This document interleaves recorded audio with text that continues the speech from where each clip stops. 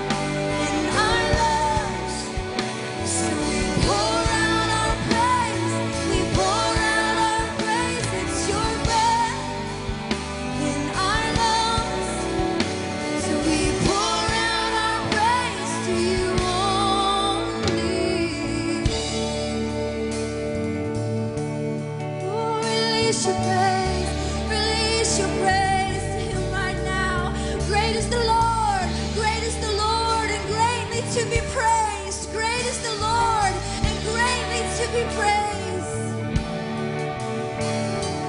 All the earth will shout your praise. Our hearts will cry. These bones, they will sing. Great.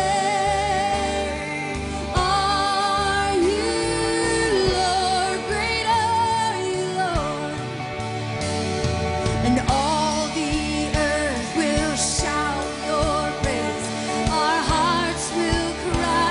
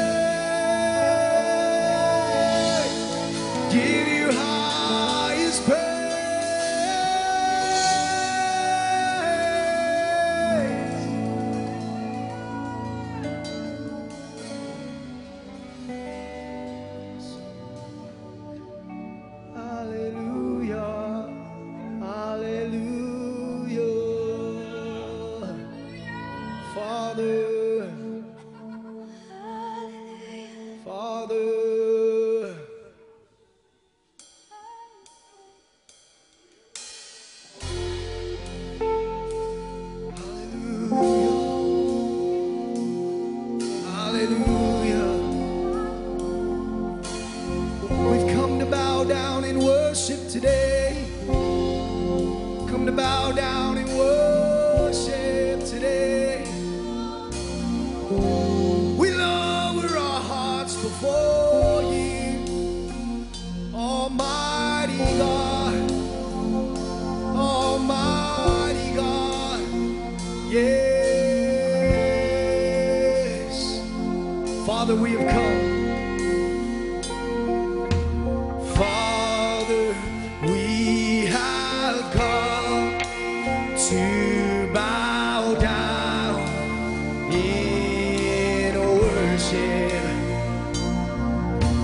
lifting up our hearts. We bow down in prayer. Sing, Father, Father, we have come to bow down in worship, lifting up our hearts. We bow down in prayer. Sing hallelujah. Sing hallelujah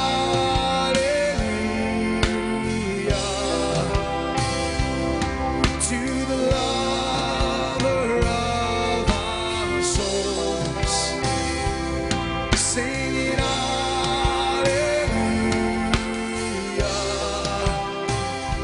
with all of heaven. We are singing. Back to the intro.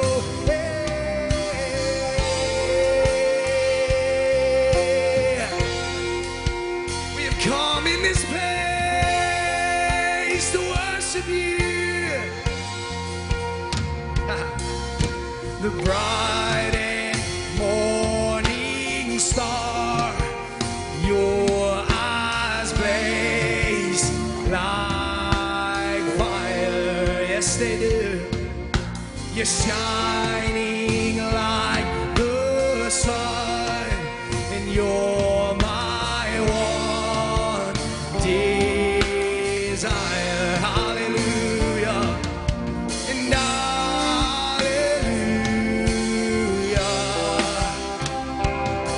to the lover of our souls. We sing hallelujah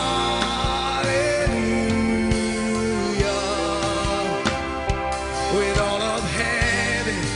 We are singing. Sing hallelujah. We sing hallelujah, hey, to the lover of our souls. We sing hallelujah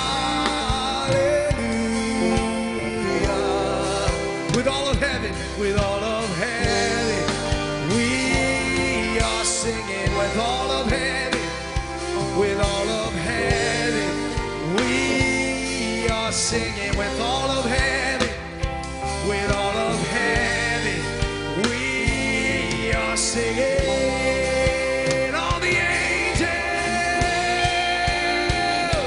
oh, they're crying out.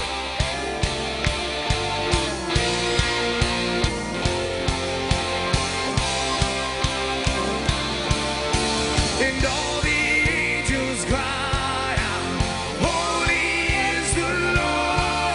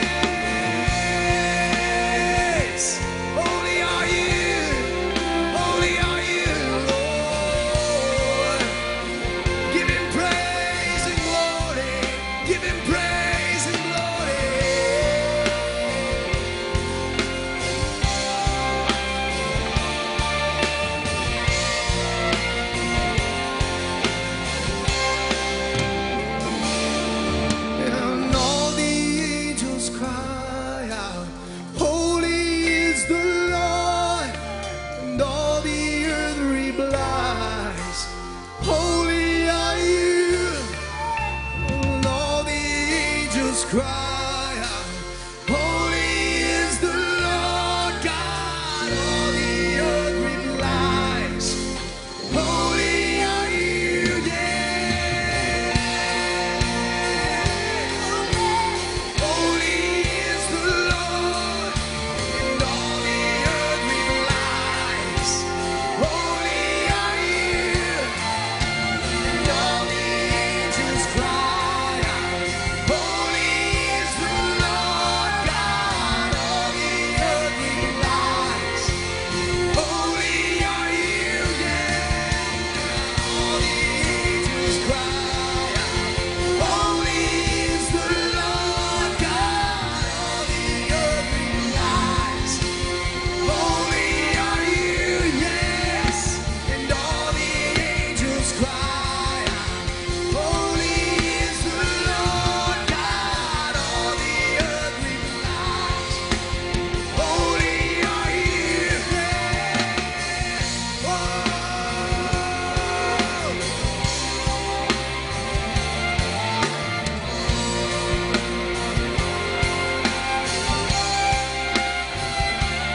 We sing, holy are you, yes, holy are you, yes, holy are you, yeah, holy are you, yes, holy are you, holy are you, holy are you, holy are you.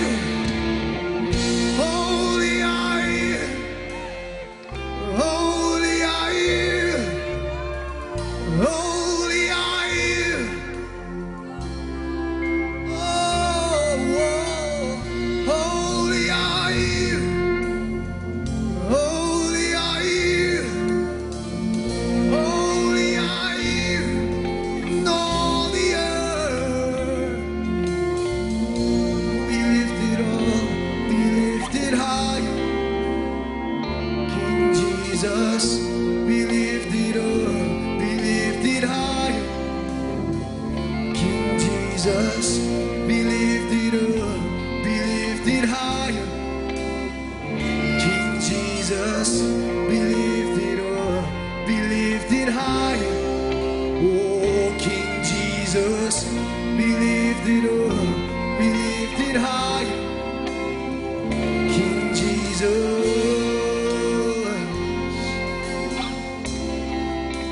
The Lord of all flesh, you're the Lord of all mankind, you're the Lord of all mankind. Oh, and all the angels cry out, holy is the Lord, and all the earth replies, holy are you. And all the angels cry out, holy is the Lord, and all the earth replies, holy are you. Hey, all the angels cry out, holy is the Lord, and all the earth replies, holy are you. Yeah, all the angels cry out, holy is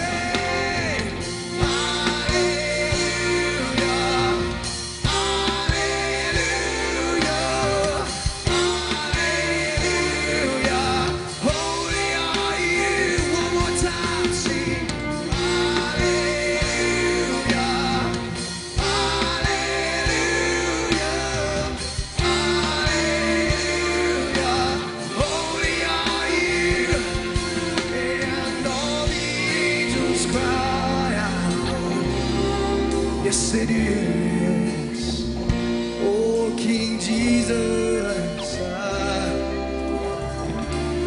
Let your name be magnified in this place.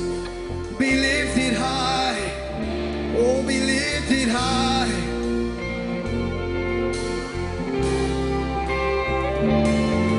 We lift up the name of Jesus.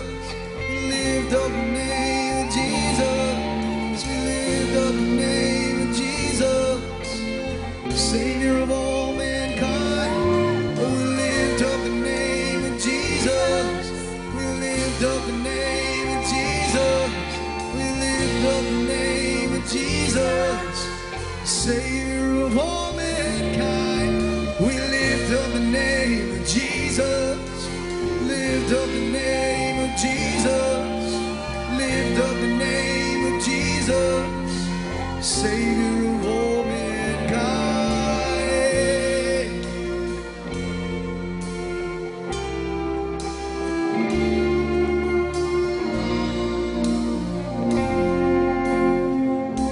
Savior of all mankind.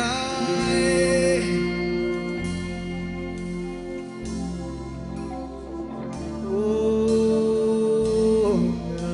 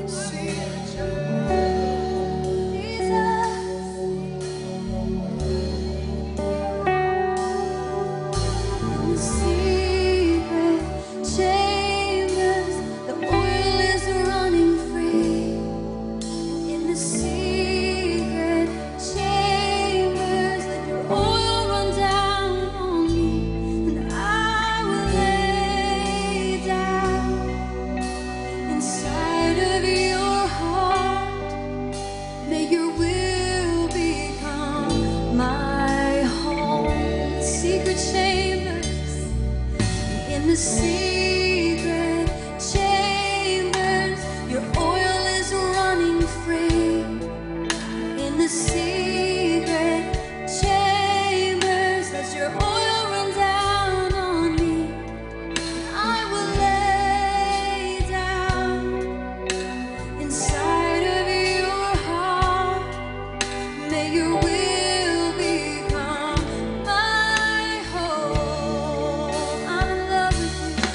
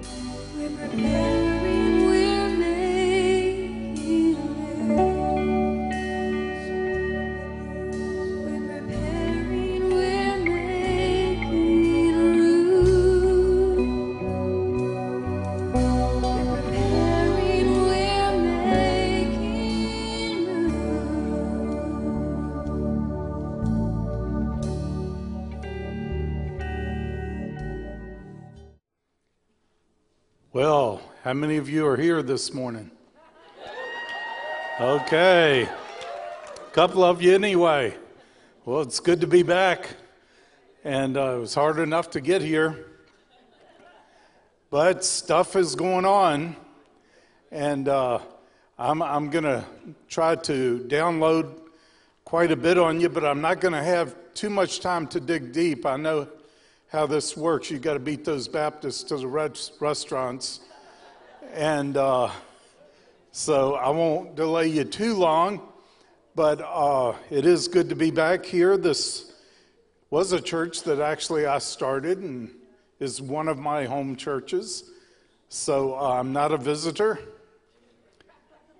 but I wanted to mention a few things. I try to always address some things I get a lot of questions about. So a lot of people were asking me, are the Panthers going to win the Super Bowl? And, you know, I don't know. I think so. But if they do, it will be a fulfillment to a prophecy that Bob Jones gave us. And if it happens this year, we know they will at some point. But when they do, it will be a marker for us of something really breaking out. But Bob actually told me about the coming of that team to Charlotte years before we had any idea they were even trying to get a team. We didn't know Bob didn't even know what he was talking about. But he Now, Bob's laying right over here, so anyway, he's one of those great cloud of witnesses, and I try to be as accurate and careful.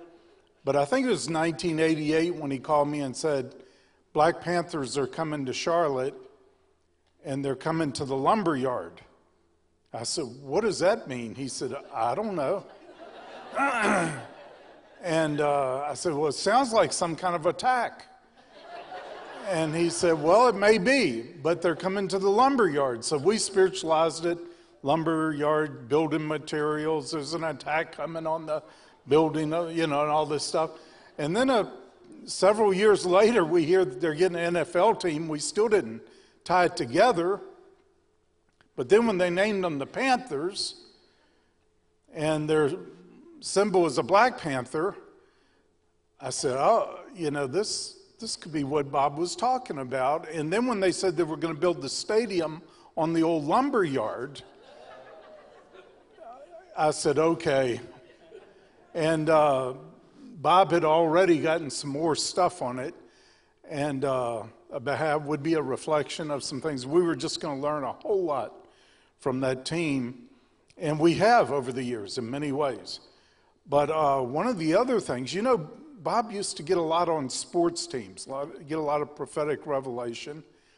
He, in 1985, he said the Kansas City Royals were going to win the World Series when, nobody gave them a chance. It was like they came out of nowhere and they won it that year.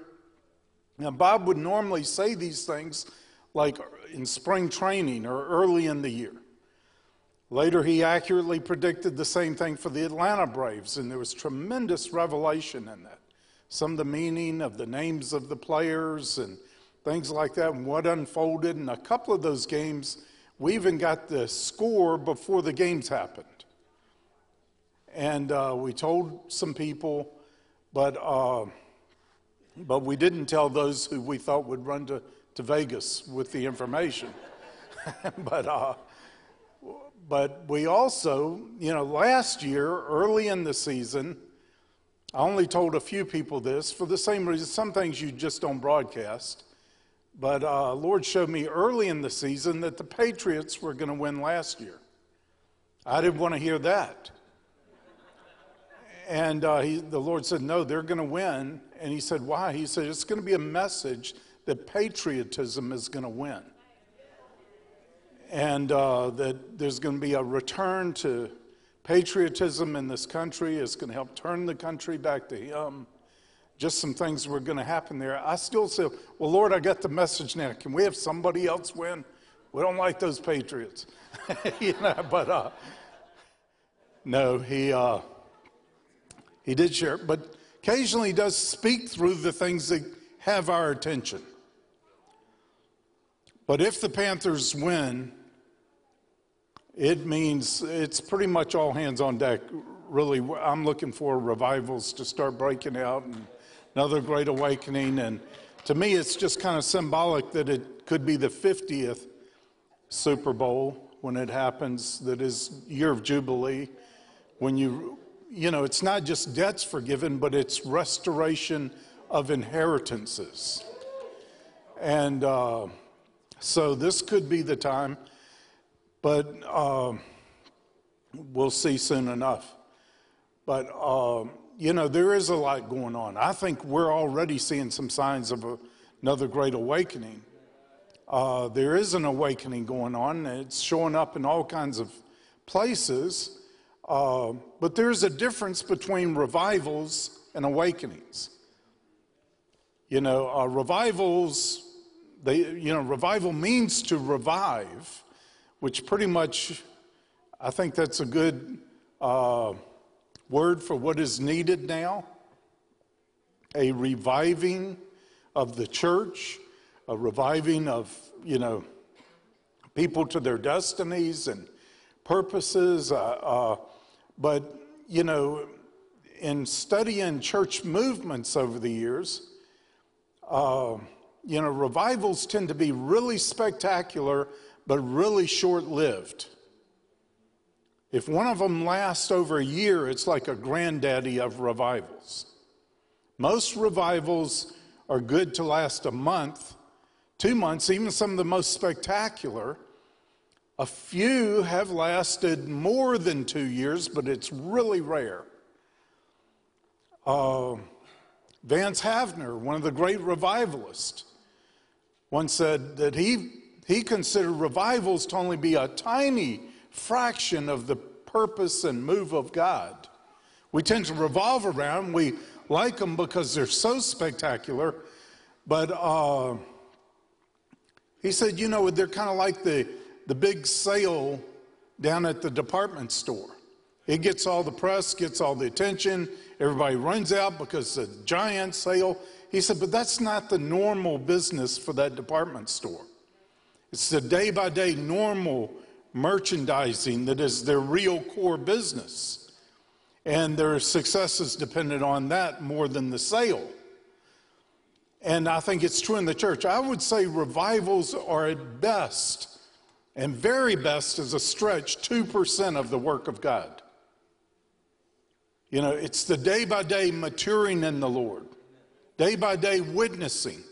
We've done this study all over, and at least 95% of all Christians did not come to the Lord through a revival, did not come to the Lord through a crusade, did not come through a Christian television or anything else. Over 95% of all Christians, and we've studied this every way we can, came to the Lord through the witness of a friend or relative. How many of you came to the Lord through the witness of a friend or relative?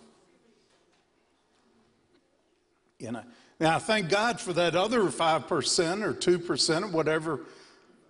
But that's not the normal business. There's no more powerful evangelistic force in the world than an encouraged church. Where we're day by day sharing our faith, living our faith. We're growing, maturing, living with vision and purpose. And I believe we're going to see this become even more effective as the times get darker and the times get more confusing. Anyone who knows where they're going, who's living with purpose, is going to stand out more and more. But I think we're about to start experiencing some revivals. Okay, one is coming to Charlotte, that I'm sure of. I think it's going to be big. I think it's going to be huge.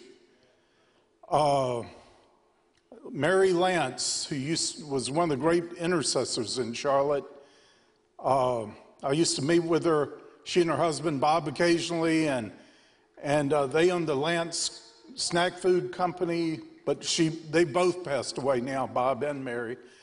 But she was one of the great and long-term intercessors for Charlotte.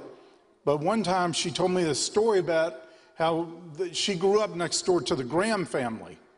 And she and Billy Graham were the same age. And they grew up next door. And one time, both of their families decided that they were going to fast and pray for two things. Get together, both families, and fast and pray all day for two things. For revival in Charlotte and for the Lord to raise up a ministry there that would touch the ends of the earth.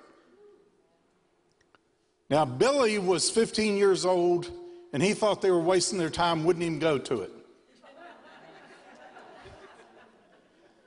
And it was, I think, that year, later in that year, when he met the Lord and things changed for him. But Mary said he wouldn't even go to the meeting. He wouldn't even get together with them. Said, you're wasting your time. And anyway, I said, well, Charlotte still hasn't had an authentic, what I would consider, revival since then. She said, oh, it will. I said, well, do you consider Billy Graham to be the ministry raised up that would touch the nation? She said, absolutely not. He was a token of what God's going to do, just a seed. And she said, the revival's coming, and it's going to touch the whole earth. Okay?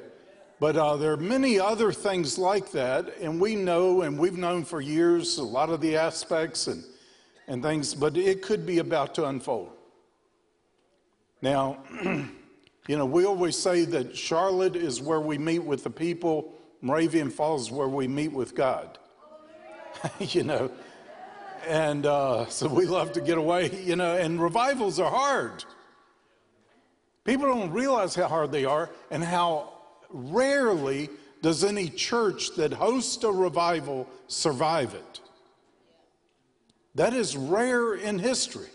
I'm not saying it's supposed to be that way, but that's a historic fact. They can absolutely wear out a church. That's a good way to go.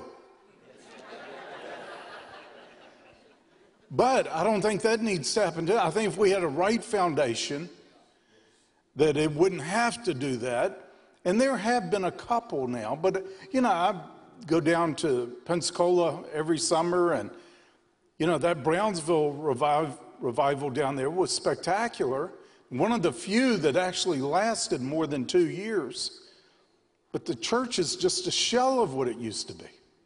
I mean, for a while, I think it was touch and go whether it would even survive. It's starting to do better. Now, there are things like that, but a lot of that has to do with the burden of revival falling on just a few people and the saints having not been equipped to do the work of the ministry. I think if we don't have the Ephesians 4 thing really happening where there's true equipping going on, moves of God are, he's going to do his work. He's going to touch multitudes of people and gather them in. But those who aren't prepared for him are going to get washed away by him. It's like a big wave coming when your house isn't built on solid ground. So at the same time, we've had little touches. We had that breakout that happened in Charlotte. And, that was, began in one of our high school classes. I remember sitting in my office and all of a sudden hearing noise. Just kept getting louder and louder.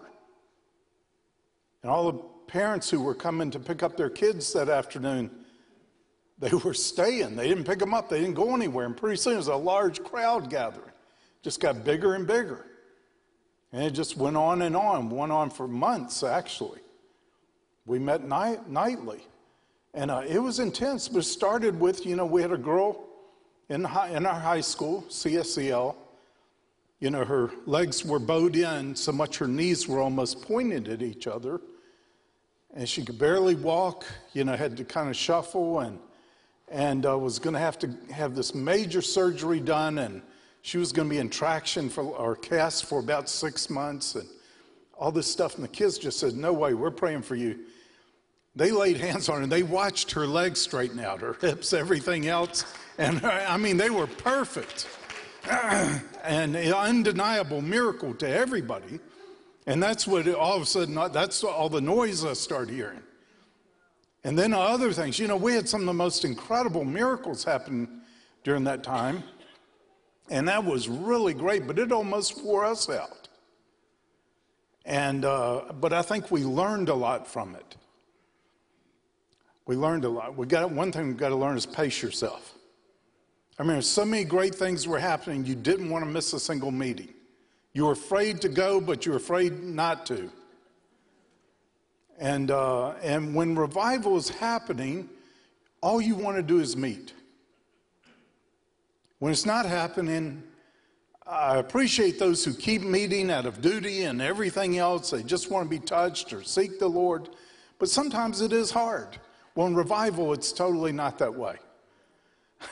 All you want to do, you can't wait to get off work and get back to the meetings. It's like that every night, but there is a way that we've also got to use wisdom and pace ourselves. But this is, I think, coming upon us. Now, revivals tend to last short periods of time. The great awakenings that have come to this country have lasted decades. They may not have been quite as outwardly spectacular, but the work was done, a much deeper work was done. And I think a case could be made for the first Great Awakening, could have lasted 50 years. 5 decades where it was still have an impact. Second Great Awakening is probably 30 years. I was just in the little church, Pole Green Church, a couple of weeks ago. It's about as big as one section here. I mean, it's a tiny little thing. And I wish I had the hookup. I would show you pictures, but it is the smallest thing. Patrick Henry was in that church when Whitefield came through preaching, George Whitefield. And it so ignited that little community, which is only about 300 yards from my sister's house up outside of Richmond. I mean, you can walk to this place easily from there. But they have built a tremendous monument there. It has a history of Christianity from Christ on. And the great moves of God are all listed, written out in the stones. You do this walkway thing. But that's the church. They said the Revolutionary War was born out of that church. And we became a nation. They said this was the seed.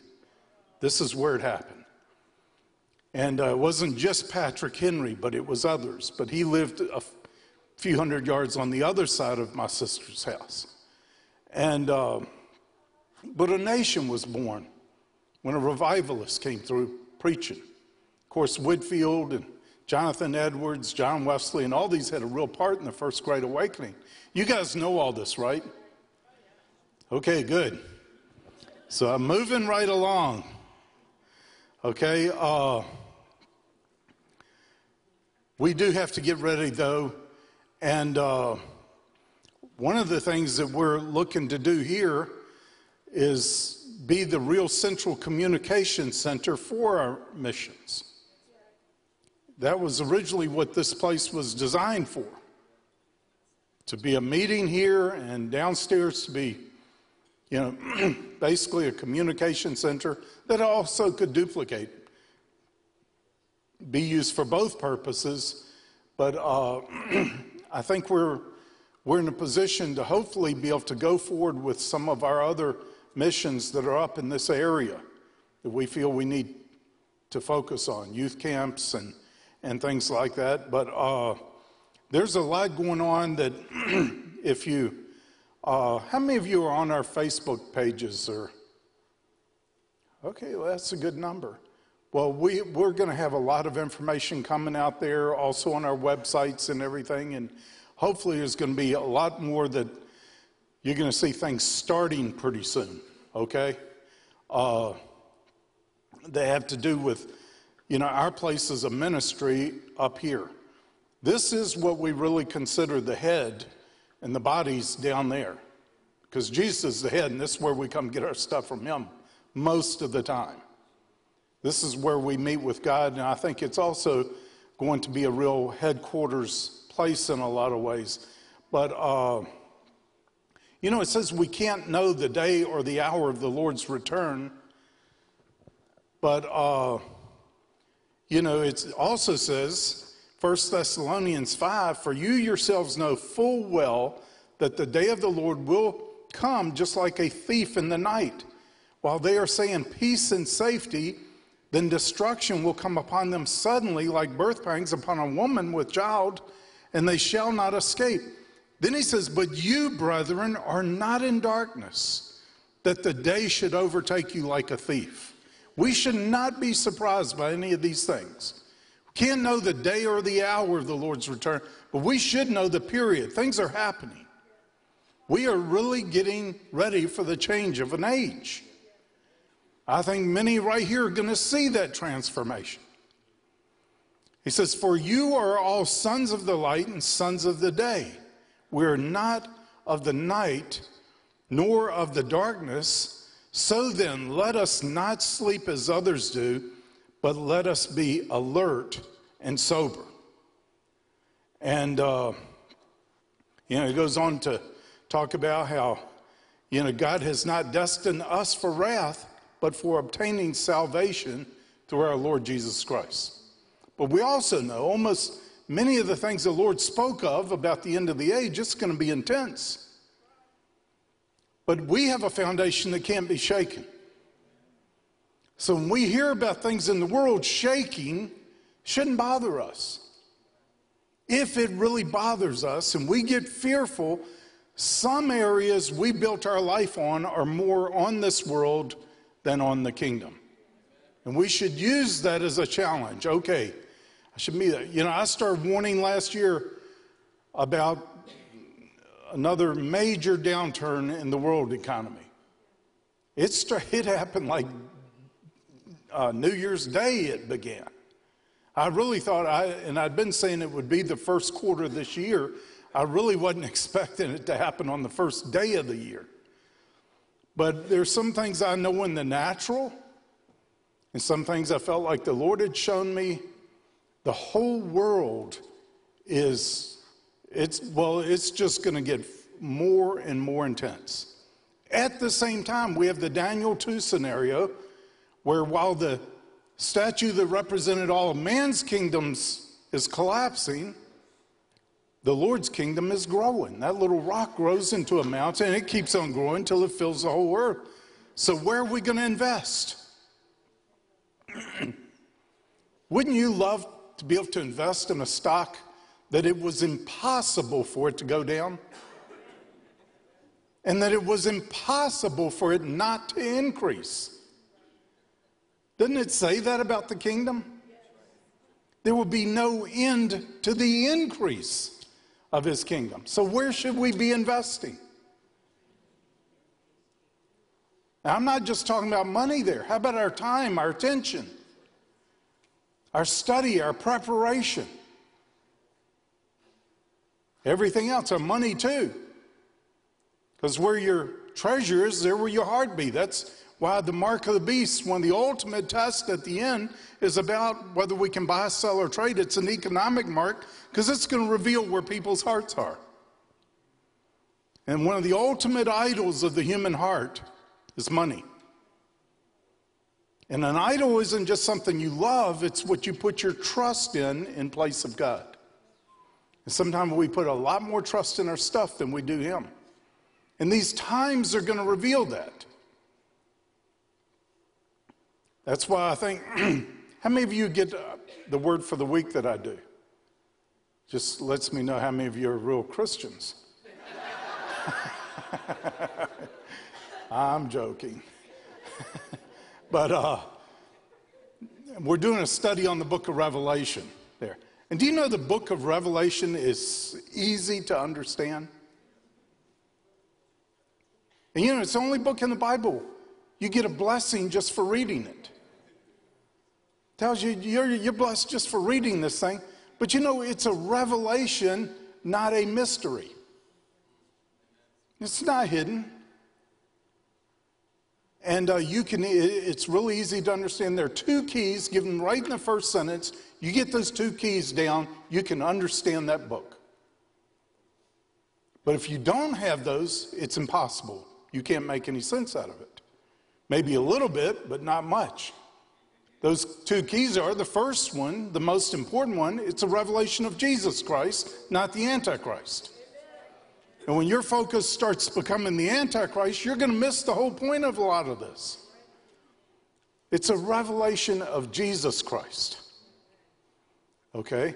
So there is stuff in there about the Antichrist, the man of sin, the mystery Babylon, the great harlot, and all this is in there, but that's not the main point. But why is it that one study had over 90% of the books written on the book of Revelation were about the Antichrist? We missed the point there. I told you about our experience I had up here on the mountain. Well, I was actually laying in my easy chair. I was ready to take a nap. It's like all of a sudden I was in the radar room of a warship. And having been in the Navy, I recognized where I was. And in some of these experiences, you just do stuff, you know what to do. And I'm standing in front of this big radar screen that was on a table kind of similar to this. I'm standing there looking at this big radar screen, and the Lord himself was standing right next to me. And there's a little blip coming on the radar, coming right at it. I knew what that meant, so I said, turn the ship 90 degrees this way, then Turn it back this way. Any way we turned, the blip just kept coming, didn't move. So I braced myself for the impact. And I'm like this, and all of a sudden the blip goes away. And I said, Lord, what was that? He said, that was the Great Tribulation. He said, it's inescapable. But if you stand next to me, you're not even going to feel it. You know? And this thing that we focus so much attention on, it's a tiny little blip. It's coming. Don't worry about that. Seek the King.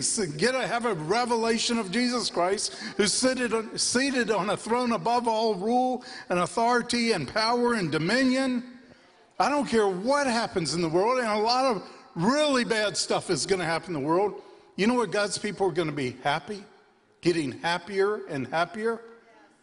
It's not going to be being happy at other people going through troubles. We're going to have the joy of the Lord that is our strength growing and increasing in us. The Lord told me we were going to be so happy that the whole world was going to think we're retarded.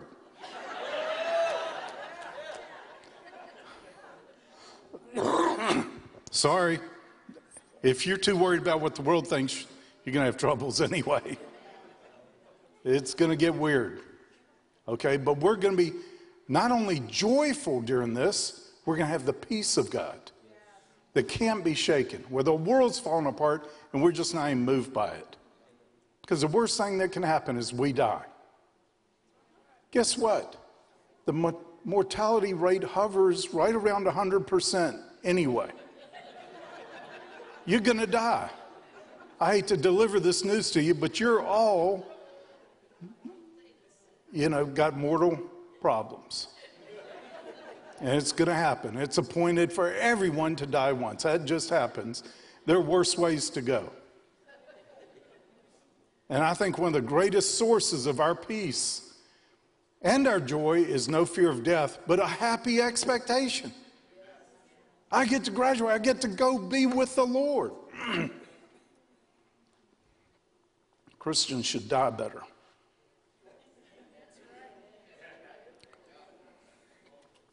But stuff is happening, okay? And it's going to increase. But a couple of things that I think are going to happen, especially for the church. There are two major things that the Lord gave us as a ministry years ago that we were to focus on. And I think they're just now really starting to take some serious definition. But his church is called to be many things. A field, a building, a priesthood, a bride, all these things, a temple, all these things in Scripture. But there are two aspects of what his church is called to be, which I think I've been all over. I've been around the world many times. I've been around the body of Christ, and I still haven't seen these two. Like I believe they have to manifest. One of them is that we become the army we're called to be. We're called to be a military force, but not in human military terms. Weapons of our warfare are not carnal, much more powerful, but there are military disciplines, there's a military mentality that I think is going to come upon the church. We start thinking more strategically. We start knowing how to plan in ways that we can not only take the ground, we know how to hold it once we've taken it. And there's a lot of aspects to that, but the Lord uses his title Lord of Hosts or Lord of Armies 10 times more than all of his other titles combined. He is a martial leader. Oh, thank you. I've got one right here, but thank you. I've had this all my life. I'm going to get healed one day. Okay. But I don't even think about it, but I do have that. But we're going to understand his martial characteristics, and I think it's going to help us tremendously to move towards what we're called to be. And also to fulfill in the Ephesians 4 mandate to equip the saints to do the work of the ministry, where I don't see it being done anywhere. I see little bits of it being done in a few places. I mean, really little bits. But according to that, it's got to be the proper functioning of every individual part. And how can there be a proper functioning if people don't even know what they're called to? In the body of Christ today, I believe far less than 5% even know what their calling or purpose in the Lord is. Even less are doing it. How well would you be doing if only 5% of your body was working?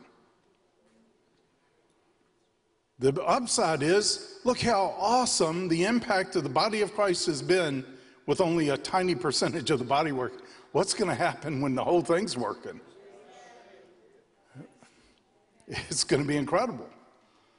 So we have a big upside, but I know when I went in the military, one of the things that we need to learn from the military, I think in the body of Christ, as soon as you go in, you're immediately given a battery of tests, know what your abilities are or potential abilities, and you're put on a track to do that as your job.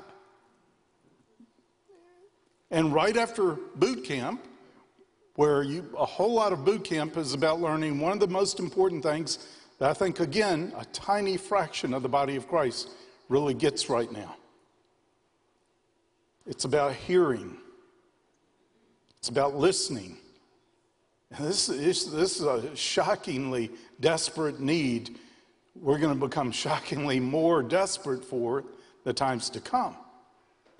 That's what marching is all about. I remember being so mad. I went in the Navy, and here I am marching most of the day, in boot camp. I'm not going to march around that ship. Why am I wasting all this time learning how to march?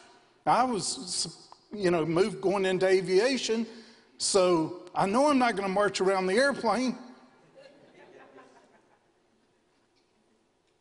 But it wasn't about that. It's about listening. Hearing those instructions and learn to obey right away.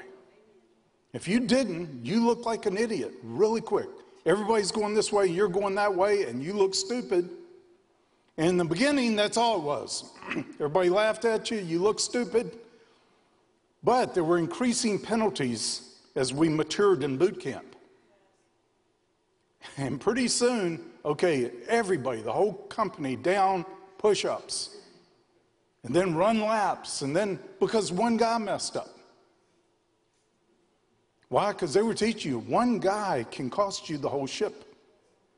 One person not doing their job, not listening to instructions, and not doing it right could cost all of you your lives. And it taught everyone who wasn't prone to be listening, who was prone to daydreaming or whatever else, I better put listening on my top priority. I remember after a while we had what were called blanket parties. I know they don't allow that now, but we would throw a blanket over somebody in the middle of the night and just beat the you-know-what out of them. Because they made life really rough for us because they weren't listening. But we were also thinking about this: it's better that they have a beating now than they die later and take a lot of others with them. Because sometimes when you don't hear the right turn, you make 20 people fall down. And if you sleep on your watch or you're not paying attention on your watch, everybody can be lost. So, but two exceptions. With the exception of those who have been through military training, are those who have been in high-level professional sports, or at least high-level sports, team sports. It's hard to find people that really know how to listen and hear instructions. I'm just saying, which, by the way, in the South, you say that after saying something that offends everybody, and it's okay. All you have to do is end with, I'm just saying, and you're good. And if you want to speak evil of somebody, All you have to do is say, but bless their heart. And it's good, all right? Not really. Hear me. Don't do that. But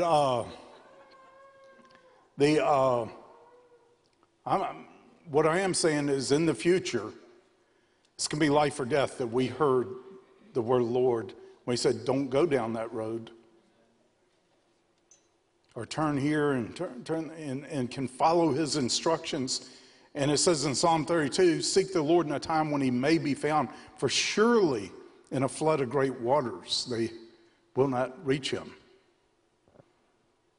Don't wait until the flood comes to know his voice. Now, I know a lot of you are committed to that and are in teams now, but I tell you, we've got to go way beyond where we are right now, all of us, for the days to come, and hearing for ourselves.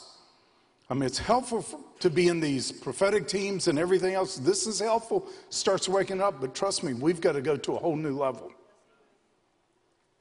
in hearing him. I know when I got in aviation, when I started flying airplanes, all of a sudden, if you don't hear the right heading, the right altitude, the right speed, you could end up in the same place at the same time as another airplane. Or you could end up, which happened to me once, I got over a target area where there was artillery shells flying around. So we got to learn to hear. Are we attuned to him? What would happen if all of our vain imaginations were turned into intercession? We need a vision of taking every thought captive where we will not waste our time and our minds with vain imaginations and daydreaming and stuff like that. We are going to be disciplined, and we're going to be sensitive to the Lord when he speaks. I know, listen, we were at a lunch with Coach Joe Gibbs. I think it was the year before last, but year or so ago. He was telling us how hard it was for him to convey the plays to the team on the field and how often players would get them mixed up. And how difficult this was to get his players, even on the professional level, to really be focused. And then as soon as they see the play, they engage in their mind, this is my part, what I've got to do during this play. And he said almost everyone, someone's doing something wrong. How much more successful could the whole team be? If we start listening. I'm just saying, and bless your hearts. Okay? We got to be the Army. I remember when I had to go through Marine Corps infantry training. How many Marines do we have here? A couple? Okay, good. And normally I have Navy guys sit next to the Marines so that when I use big words, they can explain them to you. But I'm just saying, bless your heart. It's really the other way around. No, I've got so many Marine Corps jokes from hanging around with Jerry Boykin. He's got an endless supply of ammunition. But I always turn them on him when we're in a place. But anyway, I had to go through infantry ITR. Okay, well, I had to go through that training. They didn't do very good with us, but they tried. Bless our hearts. But I remember them telling us when we were learning to set up fire teams, so if we tell you to go here, and you get over there and find out there's another place that's even better position, and you move to that, they said, if the enemy doesn't kill you, we will. Because if fire starts coming out of a place where we didn't send anybody, we're going to think you're the enemy. You've got to hear. You've got to follow instructions. And I know in, war zones, any time in the Navy, you got caught sleeping on watch, and the penalty was incredible. But if it happened in a war zone, it was execution. They could execute you because you're jeopardizing so many people. Where's the watchman ministry of the body of Christ today? Our people shouldn't keep getting ambushed. Churches shouldn't keep getting ambushed. our communities and things. Now, there are some. We've had some spectacular examples of God getting warnings through to people. Even terrorist things stopped. Terrorist attacks stopped. But I think we've got to go to a new level. But this is all a part of that military demeanor that I think we've got to have, in the seriousness, where it's not just people getting wounded and killed now, but we're talking about eternal souls. You know, it's far more important than just the natural. Now, the other aspect of what we're going in, we've got to see come forth in the body of Christ, is we're called to be a city, a community of communities. And I know I discussed this some before, but, you know, the church is built on koinonia. If there are any Greeks here, I know it's koinonia, but in the South it's koinonia. Koinonia, not ecclesia. Do you understand that? You know what ecclesia is? These are the two words used in the New Testament for church. And ecclesia speaks of the structure, the government, the framework. And I think that's what most churches are built on. But in the New Testament, they were built on koinonia, on fellowship, and this is not just something where you pat each other on the back once a week and how's your family and how's the job and all that. This is being bonded together to the degree you can't separate the parts without them dying. That's biblical koinonia. That's why the only place in the New Testament where it addresses why Christians are weak or sick or die prematurely, 1 Corinthians 11, it's because they didn't have koinonia. And you can have plenty of ecclesia. You can have the right government and all the structure and the meetings done right and everything else, but if you don't have koinonia, it's not going to work. You got a form of godliness. But where God is, there's koinonia. I believe you can have koinonia without very good ecclesia, but it's not true the other way around. Because the only place where it says, if we dwell in the light as he himself is in the light, we have koinonia. That's the same word. It's translated communion, fellowship, but it is a deep, look it up in the Greek, it's a deep bonding together so we become one. We can't be separated. It'd be like tearing a member off or arm off or something for someone to be lost. That's coming. Before the end, the body of Christ is going to become what it's called to be. So I think there's a whole lot that we need to do to facilitate koinonia. A whole lot more. And of course, don't have time to talk about, but both of these things, and I know some of the koinonia happens because of the battles you go through. It's like David and his mighty men. If you experience combat, you know, there's some things you go through that you just can't, I mean, you're just bonded forever. There's something even better than that, though. I remember a meeting I was in when I was a very young Christian when the visible glory of the Lord appeared in the meeting. And we were all sitting like you were, and instantly everybody's on their face. One little old lady stood up and said, "It's God," and everybody hit the decks. And we stayed there for hours. And I couldn't tell if it had been hours or minutes. It was just so intense. But after that, I remember everybody who was in that meeting, who I still know, some have gone on to be with the Lord now. Anytime I just think of them, there's this one thing, we experience the glory together. We experience the Lord. That to me is the greatest bonding influence you can have, is to experience the glory.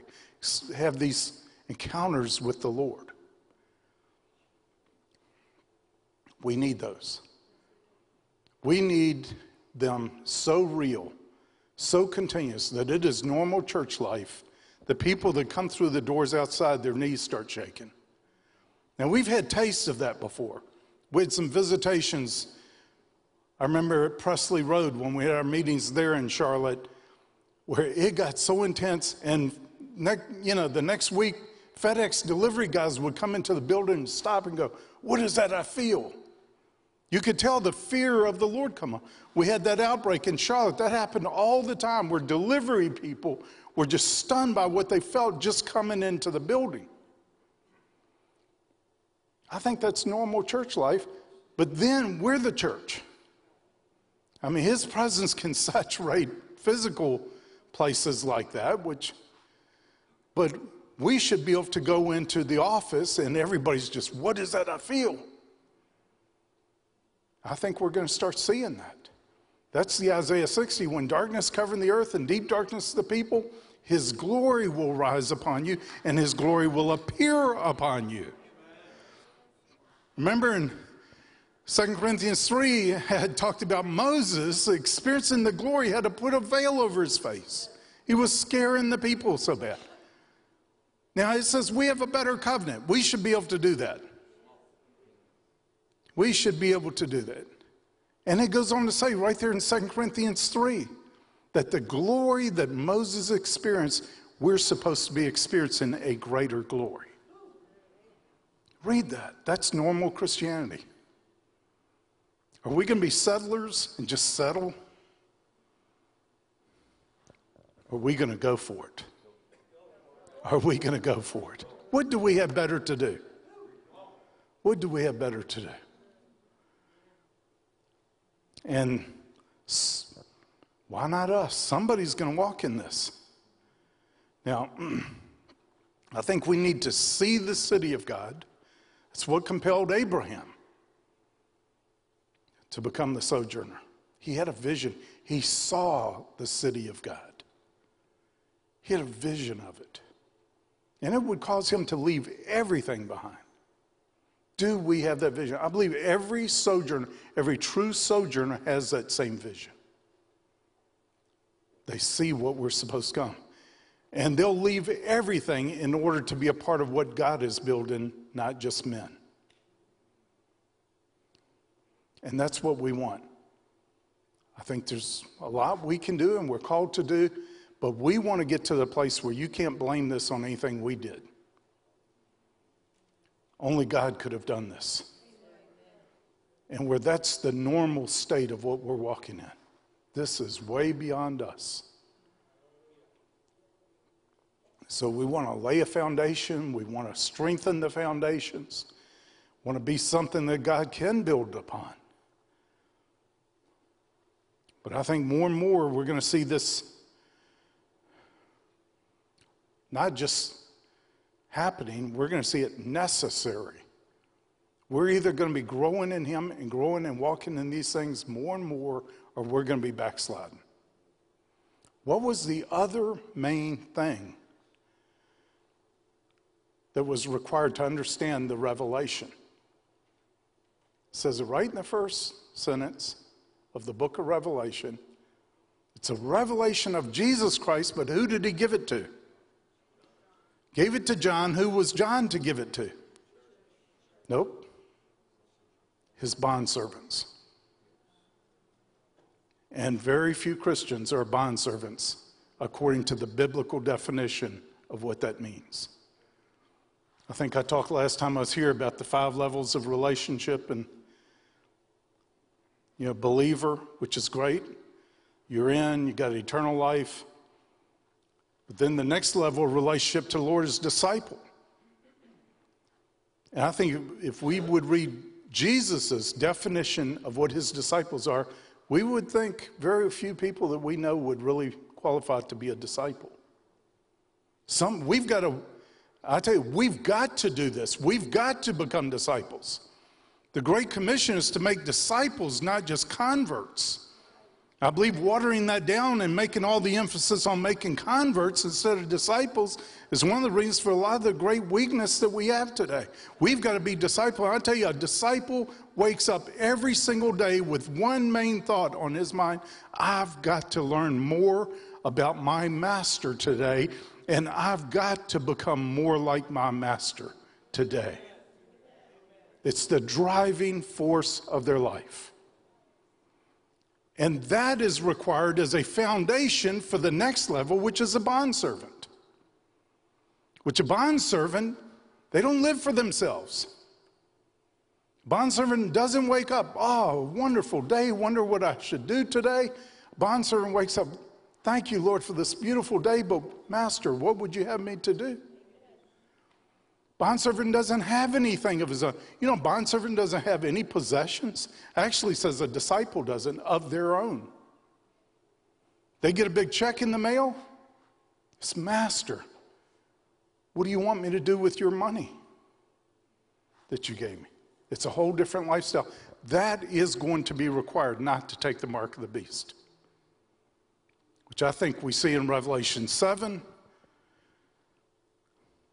but the bondservants, you know, whose responsibility is it to take care of the slaves?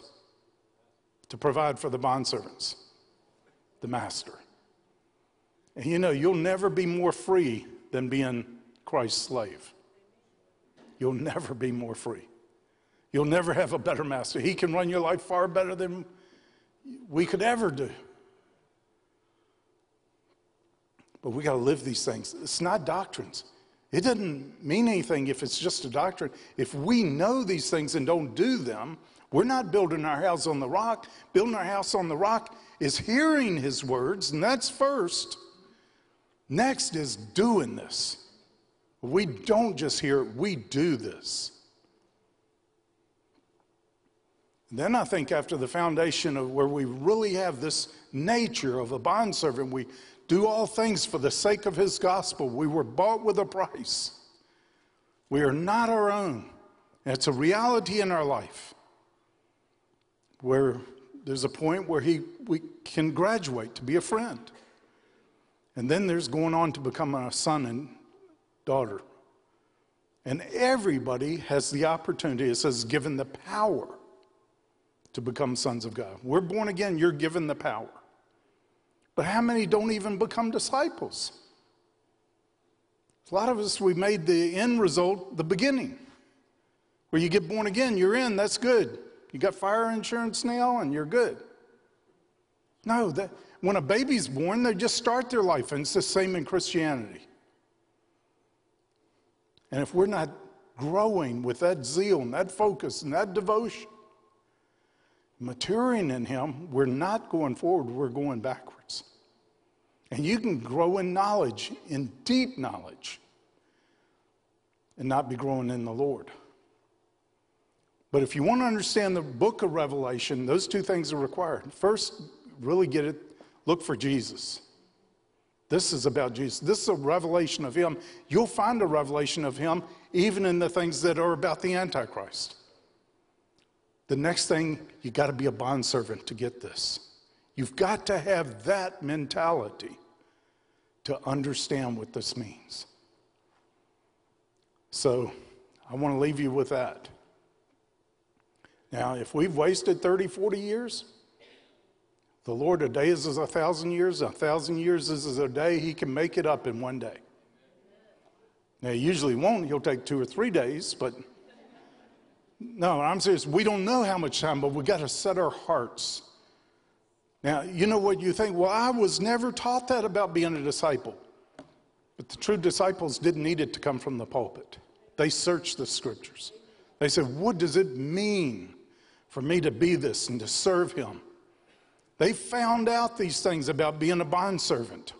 Whether they heard it taught from the pulpit or not, they had a heart after God where they would find these things. They would see them. There is no excuse. All of us have Bibles. Everybody wants to be an overcomer. Everybody wants to be, but not many want to enough to do it. I think that's got to change now, though. And you know what? He's going to help us. Just as those events happened in Egypt to set God's people free, you see a parallel of those same events in the book of Revelation, and they're for the same purpose, to set God's people free of all of the entanglements and everything that is holding us back. But it's time to get going. Don't waste another day. Don't waste another week. Resolve. I mean, there's a lot of stuff we could all cut out. Foolish television. I mean, some of it's good. There's a place for entertainment. I'll be watching the Super Bowl. I may get to be there. But there's a place for recreation. It means recreation. But I think also there's foolish entertainment. You know, the word entertainment came from the merging of the words to detain from entering. I think that's what a lot of it does to us. We get just caught up in wasting our time and our energy, our minds. What would happen if a lot of that was spent in prayer or study, or where would we be today? Well, let's don't waste any more time. And Lord, I pray for all these hungry people here that would come out for something like this, and maybe even stay so long that the Baptists are going to beat them to the restaurant. But Lord, we have food from above. Lord, I ask you for that manna for every one of these. Fresh manna every day. Lord, I ask you for a fresh revelation of your word. And Lord, I ask you for that taste for your word, so we would be so addicted to it. If we didn't get some of that fresh manna every day, we would get the shakes. We couldn't stand it. And Lord, as you said, you gave us you gave the children of Israel manna from heaven to see if they would keep your ways or not. This one determining thing, determine if they would walk in your ways. Would they get up first thing every day to seek bread from above? Lord, I ask you for that heart, where we would be the first thing that we wanted to do because we're so addicted to you and your word, where we just couldn't wait to get up and get with you and get that fresh bread from you. Lord, I ask you for an addiction to the manna from heaven for every one of these. In Jesus' name, thank you so much for your attention this morning.